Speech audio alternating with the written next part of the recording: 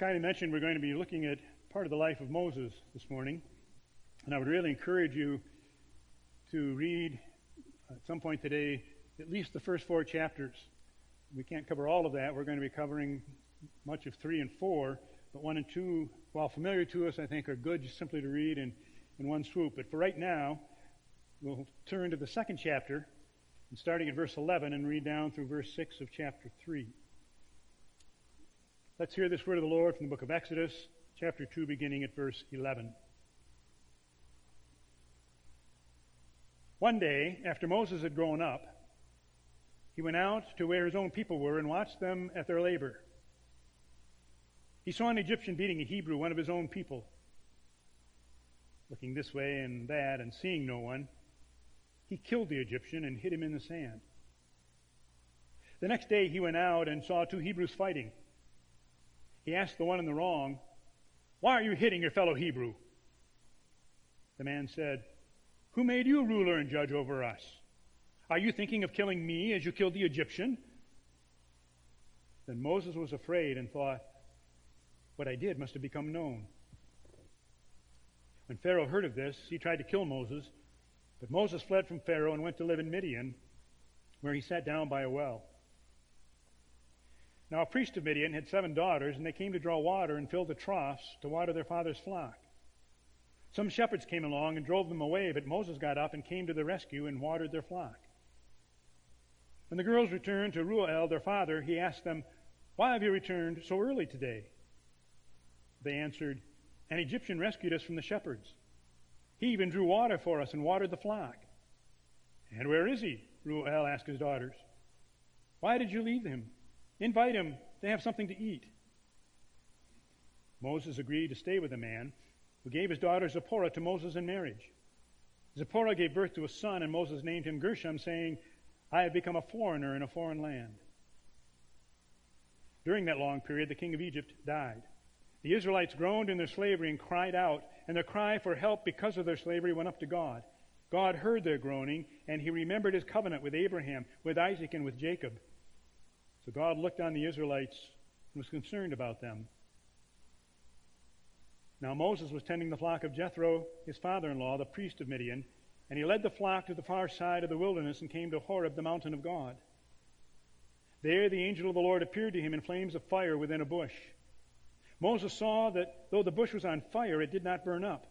Moses thought, "I will go over and see this strange sight, why the bush does not burn up." When the Lord saw that he had gone over to look, God called to him from within the bush, "Moses, Moses."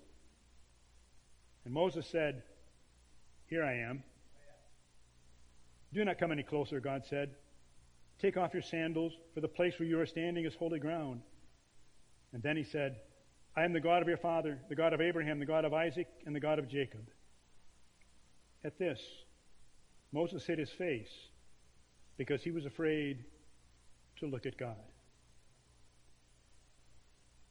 May God add his blessing to this reading of his word. Amen.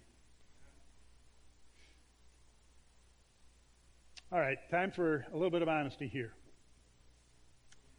How many of you, either because you were under pressure or you knew you'd be in trouble if you didn't, have made an excuse for something you did or didn't do? How many of you have ever used an excuse? A few of you need to come up with an excuse for not raising your hand right now, I can tell you that. We're all familiar with excuses. We've used many of them in our lifetime. Frustrated with excuses people gave for not attending church, Pastor Greg Gearing developed an analogy comparing non-attendance at football games with non-attendance at church. He calls it 10 reasons for never attending another game. Excuse number 1, I was taken to too many games by my parents when I was growing up. Number 2, it seems that the games are always scheduled when I want to do other things. 3, every time I go to a football game, somebody asks for money. 4, although I go to the game often, most of the people aren't even friendly enough to speak to me. 5, seats are too hard and uncomfortable. Besides, I often have to sit right down in front on the 50-yard line. 6, I suspect that there are a lot of hypocrites sitting nearby who come to see their friends and what others are wearing rather than to see the game. 7, referee says things I don't agree with. 8, the band plays songs that I've never heard before. 9, some games last too long and I'm late getting home.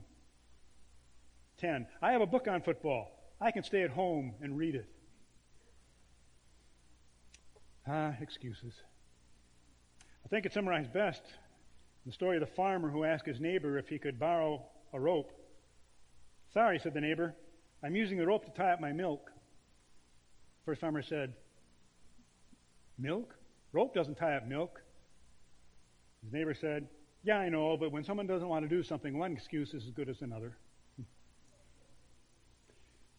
That, it seems to me, is a description of Moses' responses to the call of God.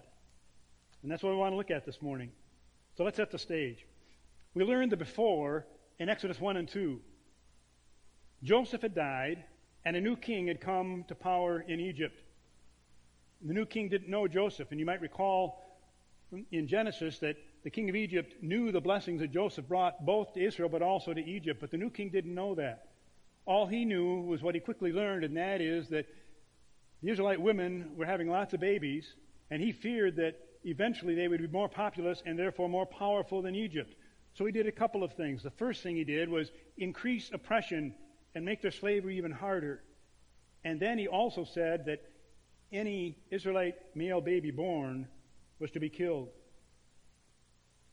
Now, most of us know that story well. We learn it in the early years of Sunday school. But for our purposes here now, we just need to remember that Moses was spared when he was born and eventually became the son of Pharaoh's daughter, and he grew up and was raised in royalty. He had been in royalty at this point for 40 years. But one day, as we read, in a fit of anger, he killed an Egyptian. And he wound up fleeing to Midian, where he spent his life tending sheep. That's the before. Then, God called. Verses 1 to 4 of chapter 3, we begin the after in Moses' life. Moses is now 80 years old, still tending sheep. And he saw this bush burning, but yet it wasn't being consumed. It wasn't burning up, and so he went over to check it out. And there God spoke to him. Chapter 3, beginning at verse 7. I have indeed seen the misery of my people in Egypt.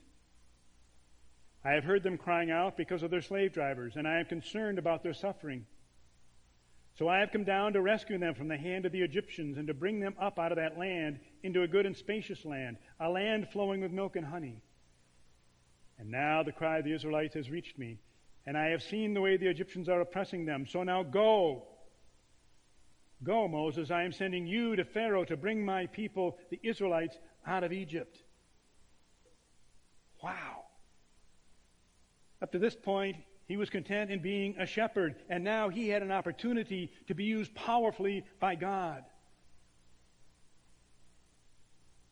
I wonder, how would you like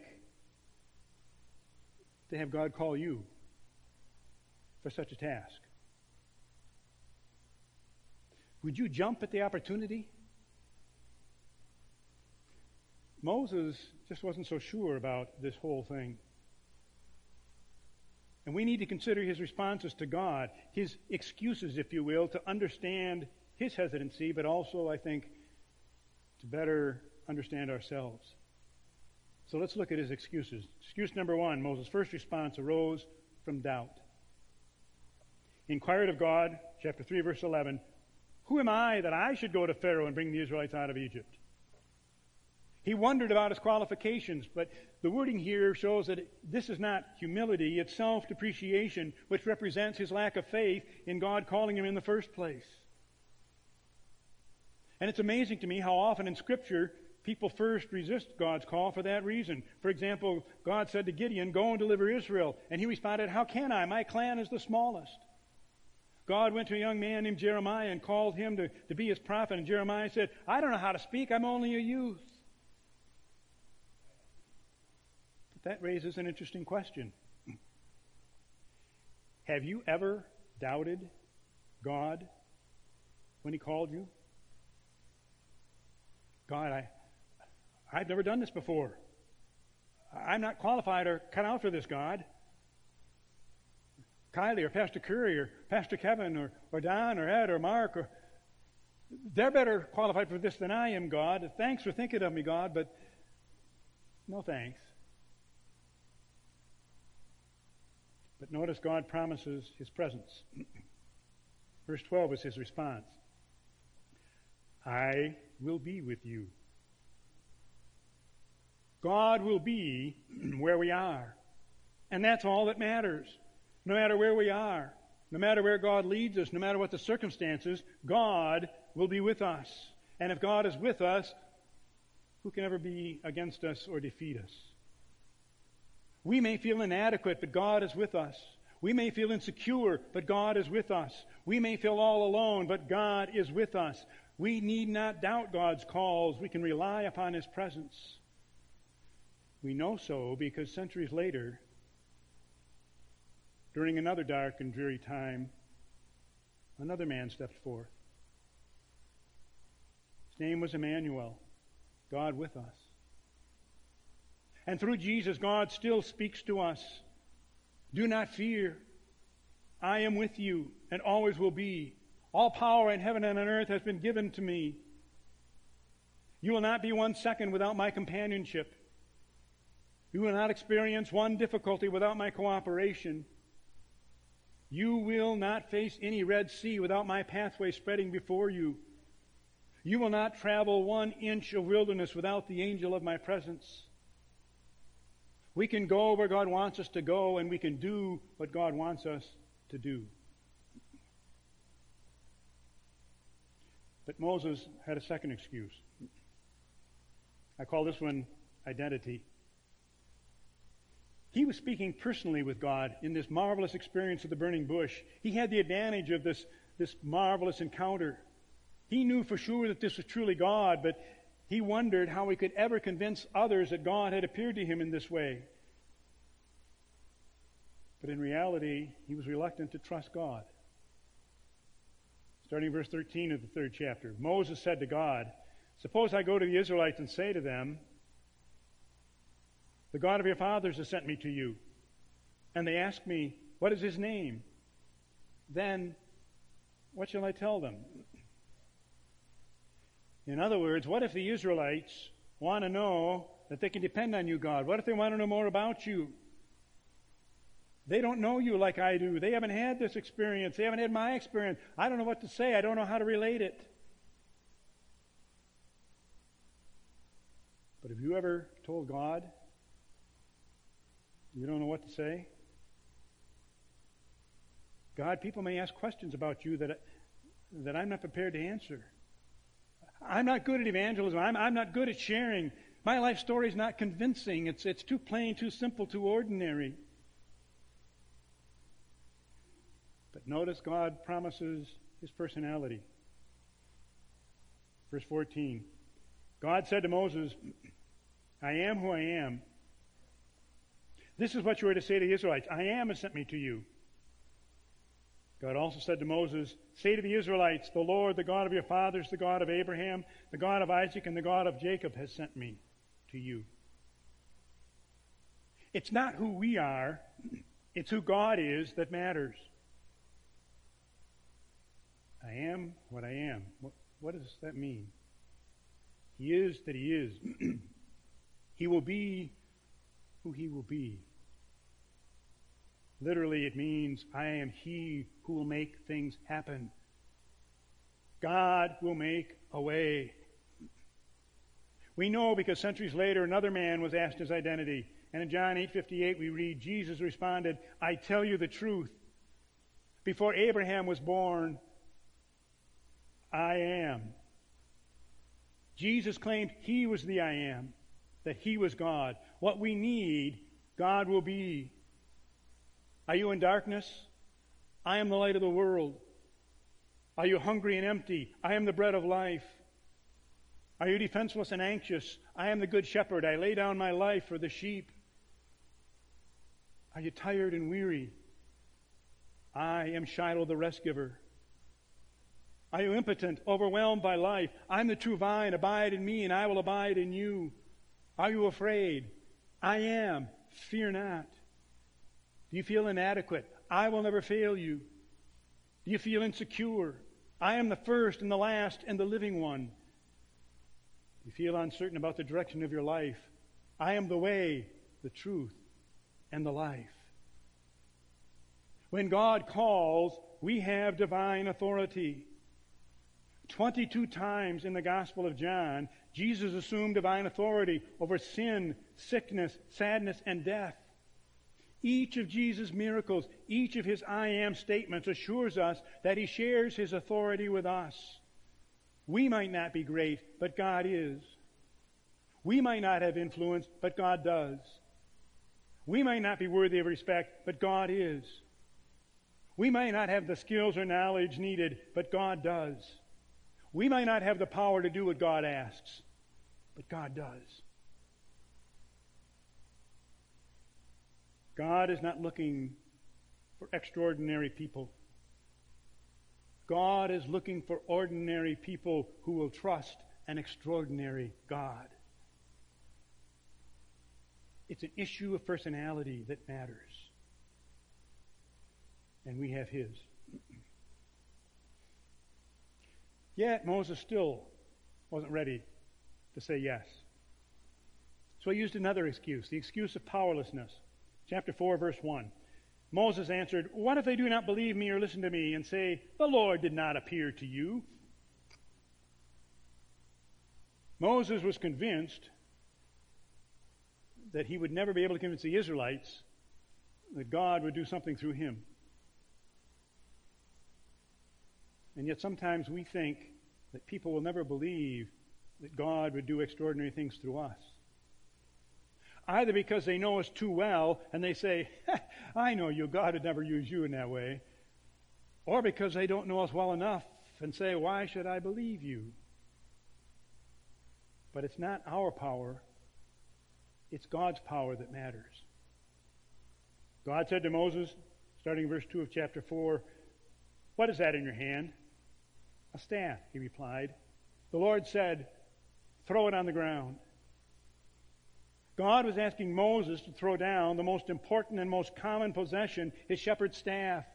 It's what all shepherds used. It's the way they made their living. But that's what God wanted, so God asked Moses for what he had. God will never ask you for what you do not have. You always have that for which he asks. Think about it. For over 75 years, God has never asked Hope Church for something she did not have. Every time he asked you and challenged you, you've had what he wanted. Sometimes he had to multiply it, but first you had to give it to him. And when you did, it happened.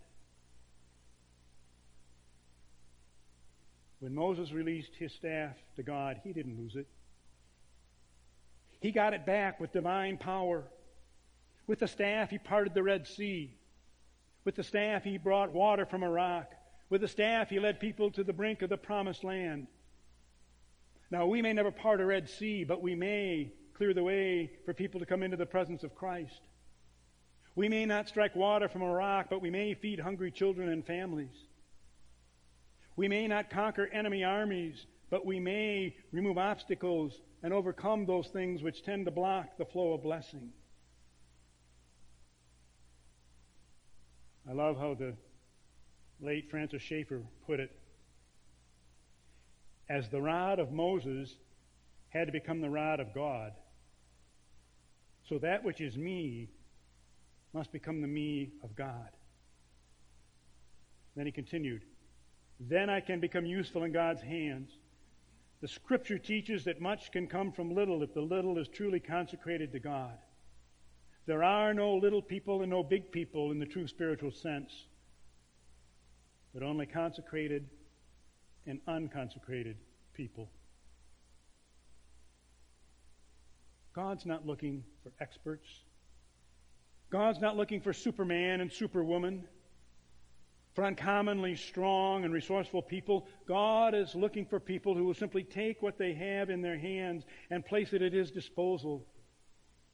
Extraordinary moves of God begin with ordinary acts of obedience. God can do uncommon things with common people and common tools if they are released to Him. Yes, God may ask us to do things which we deem impossible to us, but it simply leads us to greater dependence upon Him. Verse 3 in chapter 4, Moses threw his staff on the ground. It became a snake, and he ran from it. Then the Lord said to him, "Reach out your hand and take it by the tail." So Moses reached out and took hold of the snake, and it turned back into a staff in his hand. God does ordinary miracles every day. The sun rises, the moon comes, the stars come out. But He longs for opportunities to do the unexpected and extraordinary. God is challenging us to dare to believe in the impossible as a normal way of life and faith. Someone has put it this way: the God of the Bible can do whatever He pleases. And what pleases Him is to show off His power for His glory and renown. So give Him the opportunity. If we have the audacity to ask, God has the ability to perform. And we know that because centuries later Jesus said, John 14, verse 12, "I tell you the truth, anyone who has faith in me will do what I have been doing. He will do even greater things than these because I am going to the Father. And I will do whatever you ask in my name so that the Son may bring glory to the Father. You may ask me for anything in my name, and I will do it." Our faith and God's faithfulness equal the miracles to the glory of God. For what are you willing to ask God?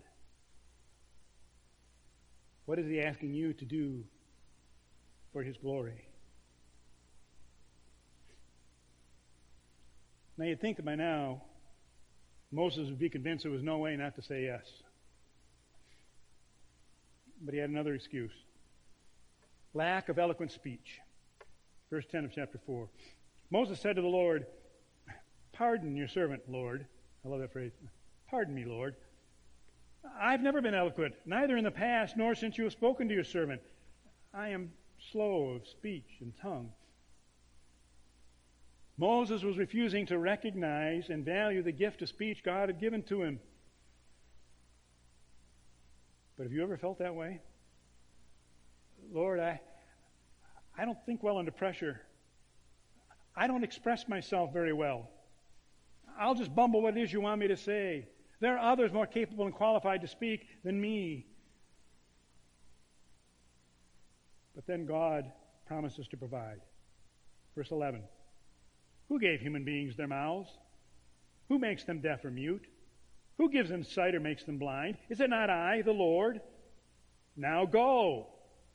I will help you speak and will teach you what to say. In other words, Moses, your speech will be sufficient. I will make it so. I will provide. I'll supply your words. And we know He does, because centuries later, Jesus told His disciples, Matthew 10, 19, and 20, "When they arrest you, do not worry about what to say or how to say it. At that time you will be given what to say, for it will not be you speaking, but the Spirit of your Father speaking through you." Now, we may never be in danger of arrest, though we never know. But no matter what opposition or questioning or tough circumstances we face, God, through His Holy Spirit, will give us the words to say. I cannot count the times He has given me words to say, and I've wondered, where'd that come from? Oh, yeah, that's where it came from. And it impacted someone else in ways I could never have imagined. We will be given what to say. Certainly, Moses was now ready to say, "Yes, Lord." Nope. He had one last excuse, perhaps the most honest one of all. Verse 13 of chapter 4. But Moses said, here it is again, "Pardon me, pardon your servant, Lord. Please, Send someone else. Finally, the truth came out. Moses wanted to say no. He simply did not want to do it. How often has that been the reason that you're hesitant to say yes to a call of God? You just don't want to. It's not what you had in mind. It's too uncertain. It will take too long. It will upset your lifestyle. But hear this great response from God starting in verse 14 of the 4th chapter. Then the Lord's anger burned. I love that phrase. The Lord's anger burned against Moses. God had had enough. He said, what about your brother Aaron the Levite? I know he can speak well. He is already on his way to meet you, and he will be glad to see you. You shall speak to him and put words in his mouth. I will help both of you speak and will teach you what to do. He will speak to the people for you, and it will be as if he were your mouth, and that is if you were God to him. So God gave Moses help. Or did he? He sent Aaron as a spokesperson. And yet it was Aaron who helped lead the people in the making of the golden calf, and who so often led the people astray. How much better would it have been if Moses had trusted God in the first place? Contrast Moses with Jesus. In agony in Gethsemane, sweating drops of blood as he prayed, Father, if it's possible, let this cup pass from me. Nevertheless, not my will, but yours be done.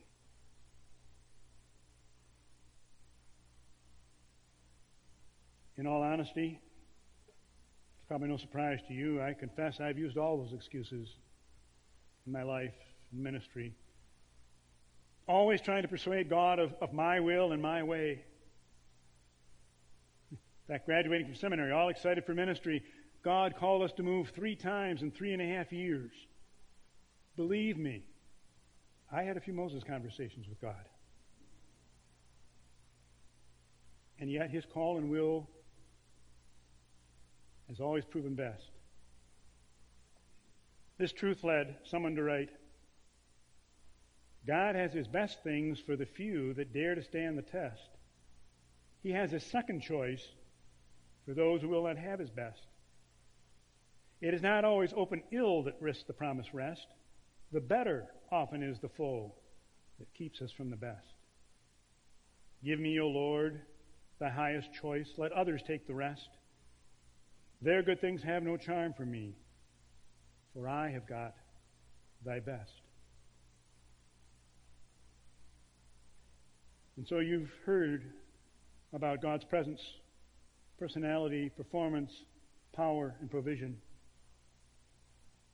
Before God called Moses, Moses was a sheep herder on the run. But after the call, when he finally, though hesitantly, obeyed, he became the leader of God's people. And look what God did through him. Someone summarized Moses' life this way. Moses was 40 years in Egypt learning something. He was 40 years in the desert learning to be nothing. And he was 40 years in the wilderness proving God to be everything.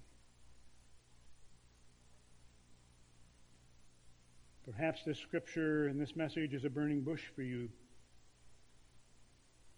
Maybe God in this way or some other way is trying to get your attention. Here's the bottom line. If God wants someone else to do the job, he won't ask you. Here's the question. Are you following your plans or God's? God's words to us are the same as they were to Moses so many years ago when he accepted the call. But take this staff in your hand so that you can perform the signs with it.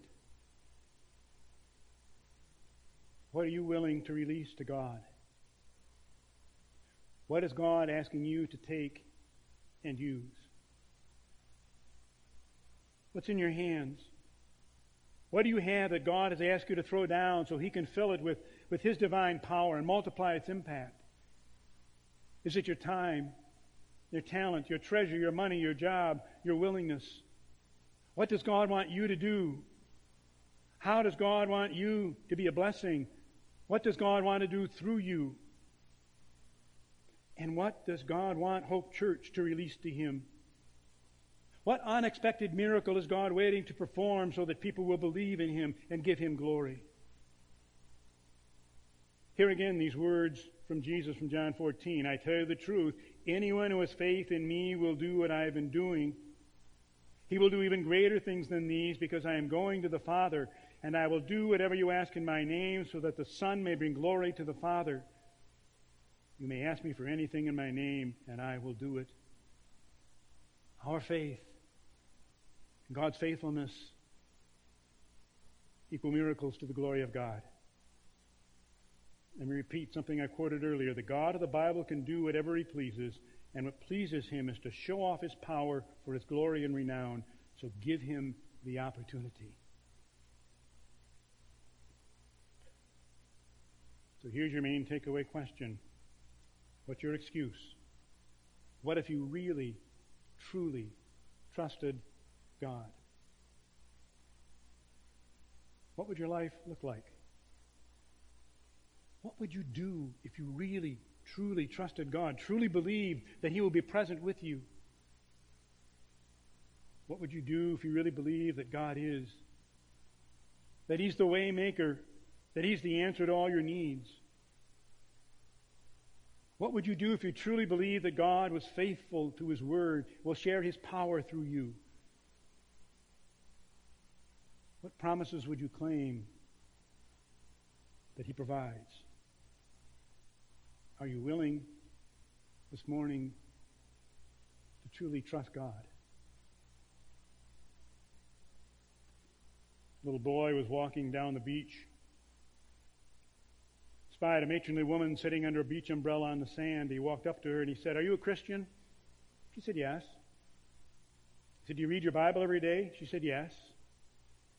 He said, "Do you pray every day?" She said, "Yes." And then he said, "Will you hold my quarter for me while I go swimming?" What do you need to give to God as you head out into the waters of life? I invite you to trust in Jesus and say yes to Him. Lay before Him your needs, your fears, your challenges, your dreams, your excuses. Give Him your quarters, whatever they may be. And just see what God will do. Let's pray. Lord our God,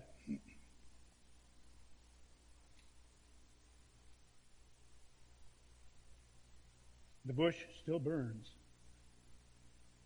because you still call. And in a sense, we have been standing on holy ground this morning because in a special way you move among us. So deal with each of us. Stir our hearts. May you be glorified in the way we respond and live. In the powerful name of Jesus Christ we pray. Amen.